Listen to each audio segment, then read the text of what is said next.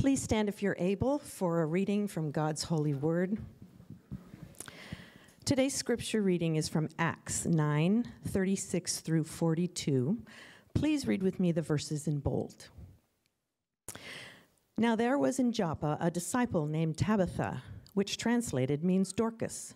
She was full of good works and acts of charity. In those days she became ill and died, and when they had washed her, they laid her in an upper room. Since Lydia was near Joppa, the disciples, hearing that Peter was there, sent 2 men to him, urging him, "Please come to us without delay." So Peter rose and went with them, and when he arrived, they took him to the upper room. All the widows stood beside him, weeping and showing tunics and other garments that Dorcas had made while she was with them. But Peter put them all outside and knelt down and prayed. And turning to the body, he said, "Tabitha, arise." And she opened her eyes, and when she saw Peter, she sat up. And he gave her his hand and raised her up.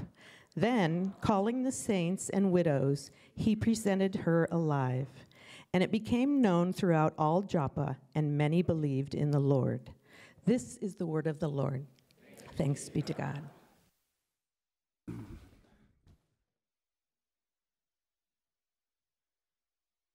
I guess you don't want to stand throughout the teaching, apparently. I didn't even get to offer the option to you.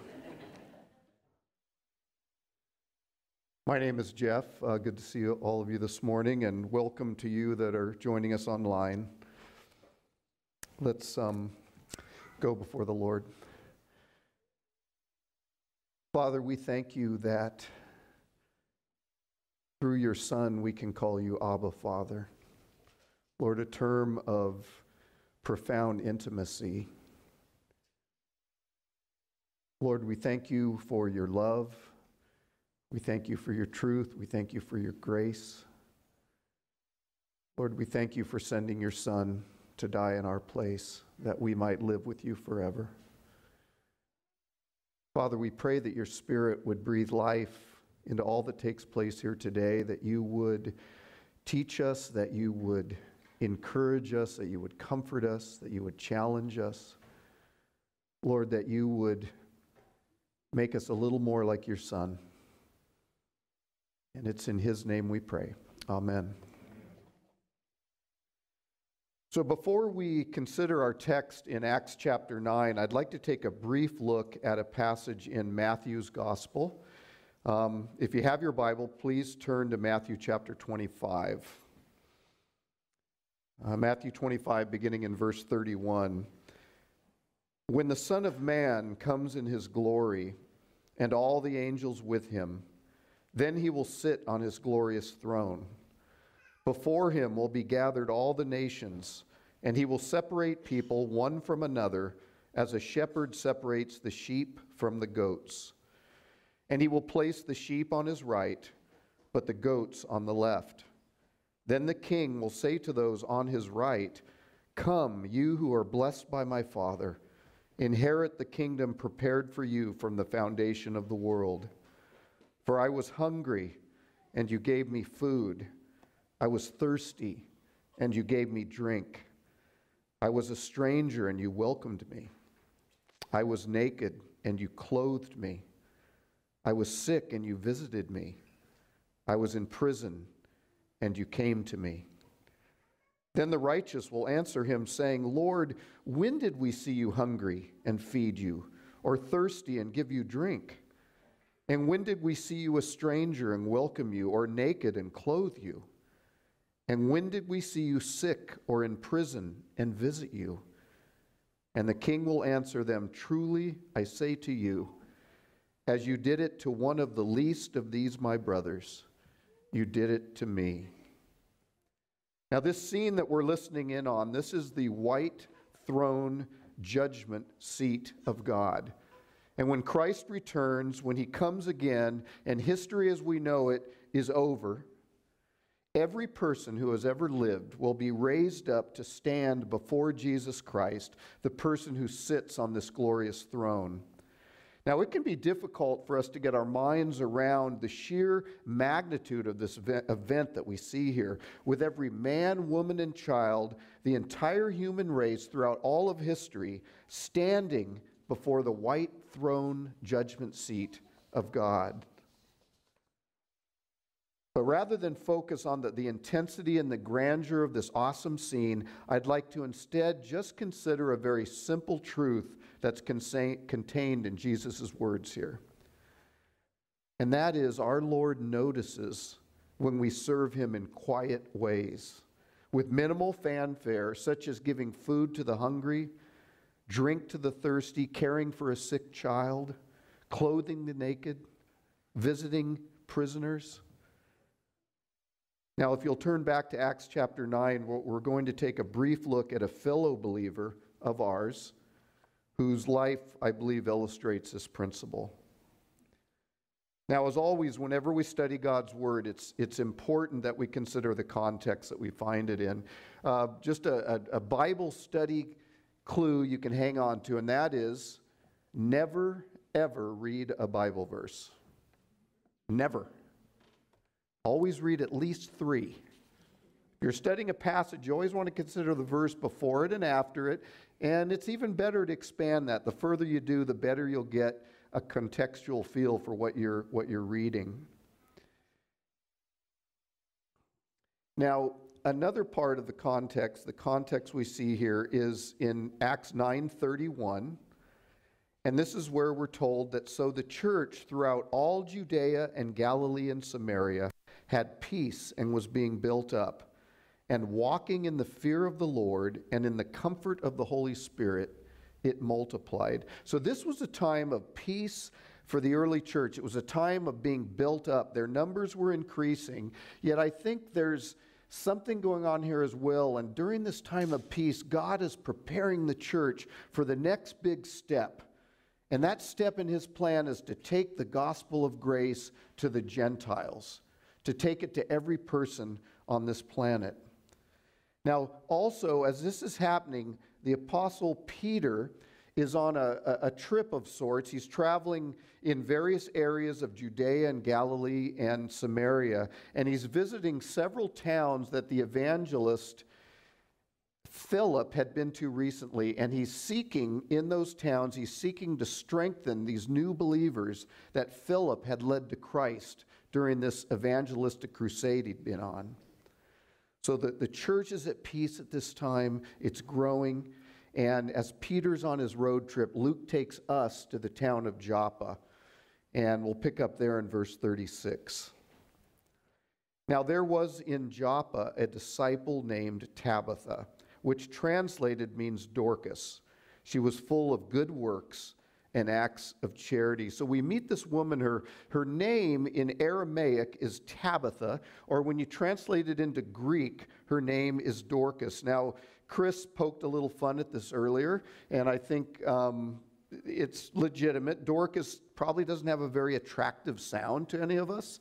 I doubt there's too many parents in the room that chose to name their daughter Dorcas. But really, back in the time that this was written, Dorcas was a very beautiful name. When you translate it, it means gazelle. And so it was actually a very pretty name for a young woman to have. Now, in addition to her name, we learn more about Dorcas in verse 36. Luke identifies her as a disciple. Now, the word disciple means a follower of Jesus Christ. So we can know that many, many years ago, Dorcas is our sister in Christ. Now, we also read that she was full of good works and acts of charity. Now, when I first hear this, I think, okay, full of good works, acts of charity. Well, you go, girl. I mean, that's awesome. That's really, really good. But there's something more in Luke's description that both the King James and the New American Standard translations capture. For some reason, the ESV translation takes a certain Greek word and they slide it forward into the next verse.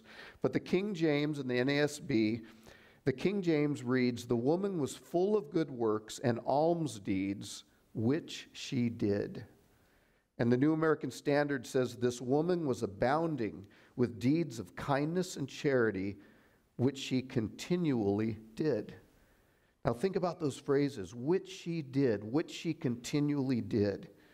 So not only is Dorcas full of good works and acts of charity in her heart, but she follows through and she does something about it. She does something about it, abounding with deeds and kindness and charity, which she continually did. Now, I need to be reminded of that. I can be a great visionary at times. God can lay a need on my heart. I can see someone that's hurting, or He can bring something to my heart, and compassion can well up within me by the Spirit of God. But if I don't seize that opportunity and reach out, if I don't act on that, I find myself later in the day thinking, I think you were talking to me earlier, Lord. Why didn't I do anything? Why didn't I try to touch that person and bring them comfort?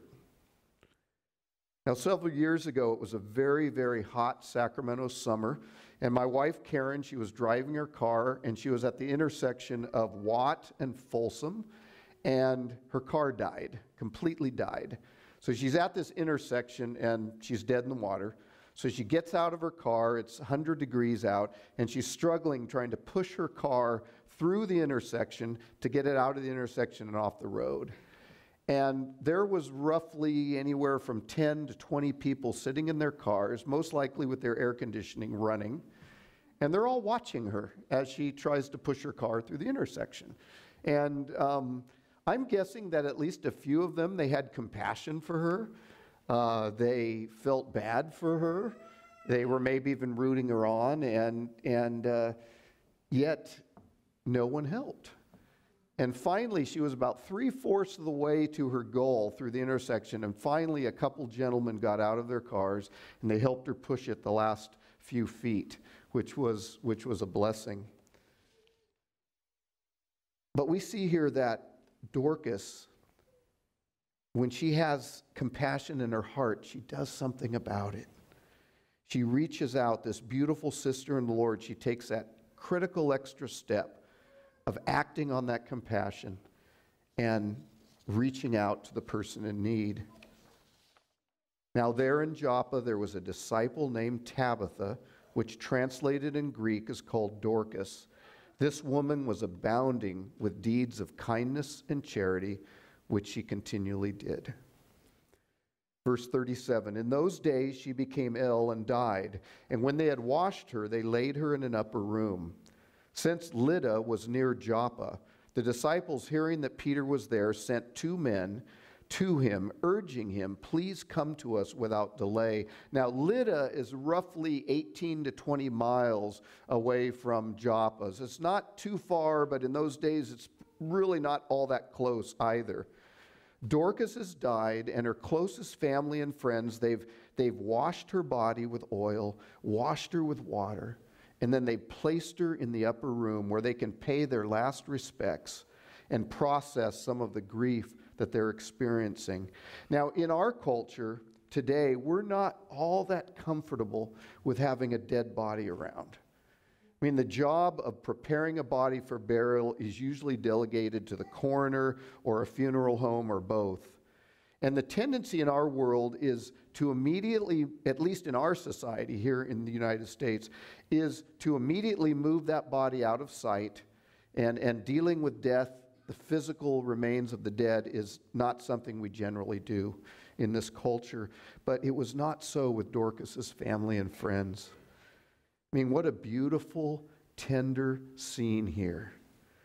They wash her body with oil, and they wash it with water, and then they gently carry her upstairs, and they place her in that upper room.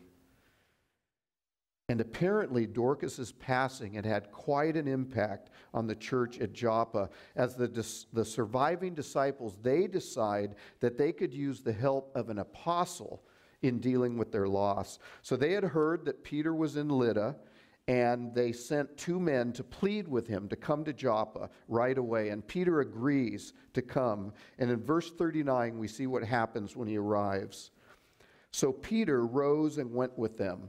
And when he arrived, they took him to the upper room. All the widows stood beside him, weeping and showing tunics and other garments that Dorcas made while she was with them. So Peter is led upstairs. He walks in on this scene of intense emotion. And Luke tells us that all the widows stood beside him, weeping and showing tunics and other garments that Dorcas made while she was with them. So here we have a revelation of what was meant back in verse 36 when we were told that Dorcas was full of good works and acts of charity. So Dorcas had made clothing for the widows of Joppa. These poor widows who most likely would never be able to repay her. What a beautiful and needed ministry that our sister undertook. Now her ministry, it was quiet. It was a behind-the-scenes kind of service. And for all we know, apart from the widows whose life she directly impacted, we don't know, but chances are there weren't a lot of people that realized she was doing this. And it was just that kind of service that I believe our Lord mentioned in Matthew 25. For I was hungry, and you gave me food. I was thirsty, and you gave me drink. I was a stranger, and you welcomed me. I was naked, and you clothed me. I was sick, and you visited me. I was in prison, and you came to me. Now, I think it's worth noting also what Jesus didn't say in Matthew 25. He doesn't mention those kinds of ministries that are seen by many people in the church. He doesn't say, you taught the Bible to me. He doesn't say, you led me in worship. And I don't see anything here about prayer counselors or small group leaders. But at the white throne judgment in Matthew 25, Jesus is commending those simple and gentle gifts that often go unnoticed by so many of us. But our Lord does notice them, every one of them. And he's very pleased with them. I can easily imagine Jesus looking at Dorcas and saying, I was naked and you clothed me. So here's Peter. He's standing in the middle of these grieving widows. It's an incredibly emotional scene. These women have lost a sister who was very dear to them. And I love what he does in the first half of verse 40. But Peter put them all outside and knelt down and prayed. Now, we've all been at some point in those intense situations where we don't have a clue what to do or what to say. Maybe visiting a friend in the hospital, maybe trying to comfort a friend at a funeral. You can fill in the blank, but we find ourselves in that place, and Peter gives a great reminder to us here of what to do. He doesn't give a sermon. He doesn't start throwing Bible verses at them in order to comfort them, but no, Peter knelt down and he prayed. And as we'll see, the Lord answered Peter's prayer and clued him into a great work he was going to do in the midst of this overwhelming grief. Verse 40, but Peter put them all outside and knelt down and prayed. And turning to the body, he said, Tabitha, arise. And she opened her eyes, and when she saw Peter, she sat up. And he gave her his hand and raised her up. Then calling the saints and widows, he presented her alive. And it became known throughout all Joppa, and many believed in the Lord. And he stayed in Joppa for many days with one Simon, a tanner. Now, Peter, like I said, he's maybe sort of showing us what to do when we find ourselves in a difficult situation. But I'm thinking at least some of you are probably thinking right now, you know, I haven't raised anyone from the dead in at least 3 or 4 months. Now, of course, the truth here is it was not Peter who raised Dorcas from the dead. When Peter prayed, I don't believe he was feeling his faith oats and that he thought, I'm going to go for a home run here. I'm going for a grand slam. I'm going to ask the Lord to raise her from the dead. I don't think that's what happened. I think Peter was at a loss. I think he was seeking the Lord's guidance. And Lord, how do I minister in this situation? And he's thinking, God, what are you doing here? How do you wish for me to love on these people. And I believe that the Lord revealed to him what he was going to do. I believe the Lord spoke to Peter and clued him in that I am going to restore this beautiful servant to life. And I think that word from the Lord gave Peter the faith and the strength he needed to then believe that and be part of what God was doing and to get in line with what God was doing in this situation. Now, in verse 43, Luke zooms out a bit and he gives us a quick look at the bigger picture of how God allowed Dorcas' death to occur in order to position Peter in Joppa and to strengthen Peter's faith for what was coming next. Now, after raising Tabitha, Dorcas, we read that Peter stays on for many days in the house of Simon the tanner. Now, if Joppa is sounding familiar and now Simon the tanner sounds familiar, look forward into Acts chapter 10 and you'll see a beautiful story of what takes place there. But that is where Peter finds himself on a rooftop at Simon's house. And the Lord, through this powerful vision, calls Peter to take the gospel of grace to a Gentile named Cornelius. Now, this would be incredibly difficult for Peter. Peter is a lifelong Orthodox Jew, and God was deepening his faith through the raising of Dorcas and also through positioning him here and giving him this vision. Those things were necessary because Peter, for his whole life, had looked at Gentiles and felt they were unclean. He felt they were people to be avoided. He felt they were people that God did not wish to bless. And now God is calling him to take the gospel to Cornelius, a Gentile. So remember, Peter, he was in Lydda. That's where he was on his tour. He wasn't in Joppa. But God had used the passing of this beautiful servant, this quiet servant, to then reposition this apostle in Joppa and then use it as a launching pad for the gospel to be taken to the Gentiles. So Dorcas' simple, quiet life of service to the widows of Joppa, it played an integral, central role in God's plan to bring his salvation to the whole world. You never know what God wants to do when he calls you to whatever it might be, no matter how quiet. Now, as we zoom back into the text and we look at what took place in the upper room when the Lord raised Dorcas from the dead, we'll see in verse 42 that the effect on the people of Joppa was huge as well. And it became known throughout all Joppa, and many believed in the Lord. So God had used Dorcas, this seemingly simple ministry. He'd used it as a foundation from which to reach many people with the gospel of Christ. And this raises a question in my mind as I look at this text, as we consider this passage, because this is one of the rare occurrences. It does happen in Scripture, but there's not a whole lot of examples where God raises people from the dead. And so I wonder, why did God choose Dorcas to raise? Why didn't he choose a bold witness like Stephen, who had been stoned to death for his witness of Christ? Why didn't he raise him? I have no idea. I don't know.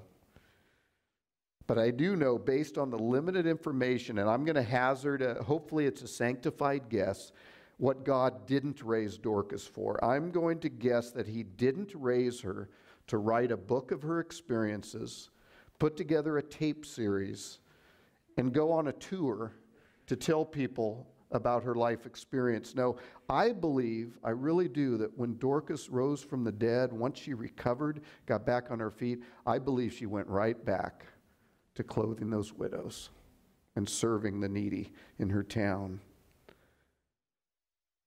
Now, it's been over 20 years since Karen and we went through a 2-year period where we lost 3 of our parents. And it was just sort of this painful season that we went through.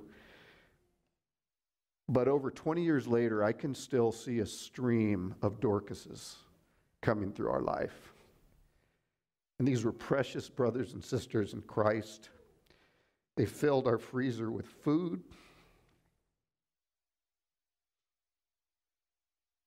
They helped out at the funerals. They served at receptions. They cleaned our house. And they did all these things so we wouldn't have to worry about it. So these simple acts of service had a profound impact. They freed Karen and I to say goodbye to our parents and to take the time to grieve. And we saw Jesus in those brothers and sisters ministering to us, just as the Lord was showing himself through Dorcas as she ministered to those widows. As we saw earlier back in verse 36, Luke identified Dorcas as a disciple. She was a follower of Jesus Christ. And the text doesn't tell us when she was converted. We don't know if she had seen Jesus during his earthly ministry or if she had not heard the good news till after he had ascended to the Father. We just don't know. But we do know that when she heard the gospel of grace, she believed. When she heard the gospel that Jesus Christ, God the Son, had taken on human flesh and visited this planet some 2,000 years ago, that he had died on the cross for her sin, and that he rose from the dead on the third day, that he had spent 40 days making appearances to over 500 people, people that would be witnesses to the reality of his resurrection. And that after those 40 days, he had ascended to the highest heaven, where he is even now. He's seated at the right hand of the Father, and he's interceding in prayer for all those who have believed and embraced Christ as their Lord. Luke tells us Dorcas is a disciple of Christ, a follower of Jesus, so we can know that when she heard the good news, she believed and she embraced it. Yet when God raised her from the dead in that upper room in Joppa, it was so much more than a miraculous event that affected Dorcas and her close friends. It was a beautiful picture of a future reality that awaits every one of us who are in Christ, every one of us who has believed and embraced Jesus Christ and his gospel. If you are in Christ, if he is your Lord and Savior, listen to what John tells us in his gospel. For this is the will of my Father, that everyone who looks on the Son and believes in him should have eternal life, and I will raise him up on the last day. So in closing, let's again read the words of Jesus in Matthew 25, beginning in verse 37. Then the righteous will answer him, saying, Lord, when did we see you hungry and feed you, or thirsty and give you drink? And when did we see you a stranger and welcome you, or naked and clothe you? And when did we see you sick or in prison and visit you? And the king will answer them, Truly, I say to you, as you did it to one of the least of these my brothers, you did it to me. Our Lord sees it all, no matter how little, and he notices when we serve him in quiet ways, in ways that many do not see, such as giving food to the hungry, reaching out to a lonely neighbor, clothing the naked, caring for a sick child, a sick friend. The list goes on and on. You can fill in the blanks. Jesus saw everything Dorcas did for him, and he sees what we do for him as well, whether anyone else notices or not. Now, it's interesting, in the scriptures, we find no record of Dorcas leading a Bible study, no record of her starting a church. There's no hints that she may have earned her doctorate in theology. But what we do know from the text is that this sister of ours was gifted with a needle and thread, and she put that gift to great use in the service of her Lord. Simple life of obedience, it can bear much eternal fruit. Dorcas had made clothing for the widows of Joppa. What a beautiful servant she was. Let's pray. Father, we thank you for your word. We thank you, Lord, that through your scriptures, you offer us this front row seat in that upper room so many years ago in Joppa. Father, we just are in awe of your majesty, in awe of your power, in awe of all you are, Lord, and we're so thankful for your grace and your love and your truth. Lord, I pray what we looked at today, that you would take those words and those truths and give them a deep place in our hearts. We ask this in Jesus' name. Amen.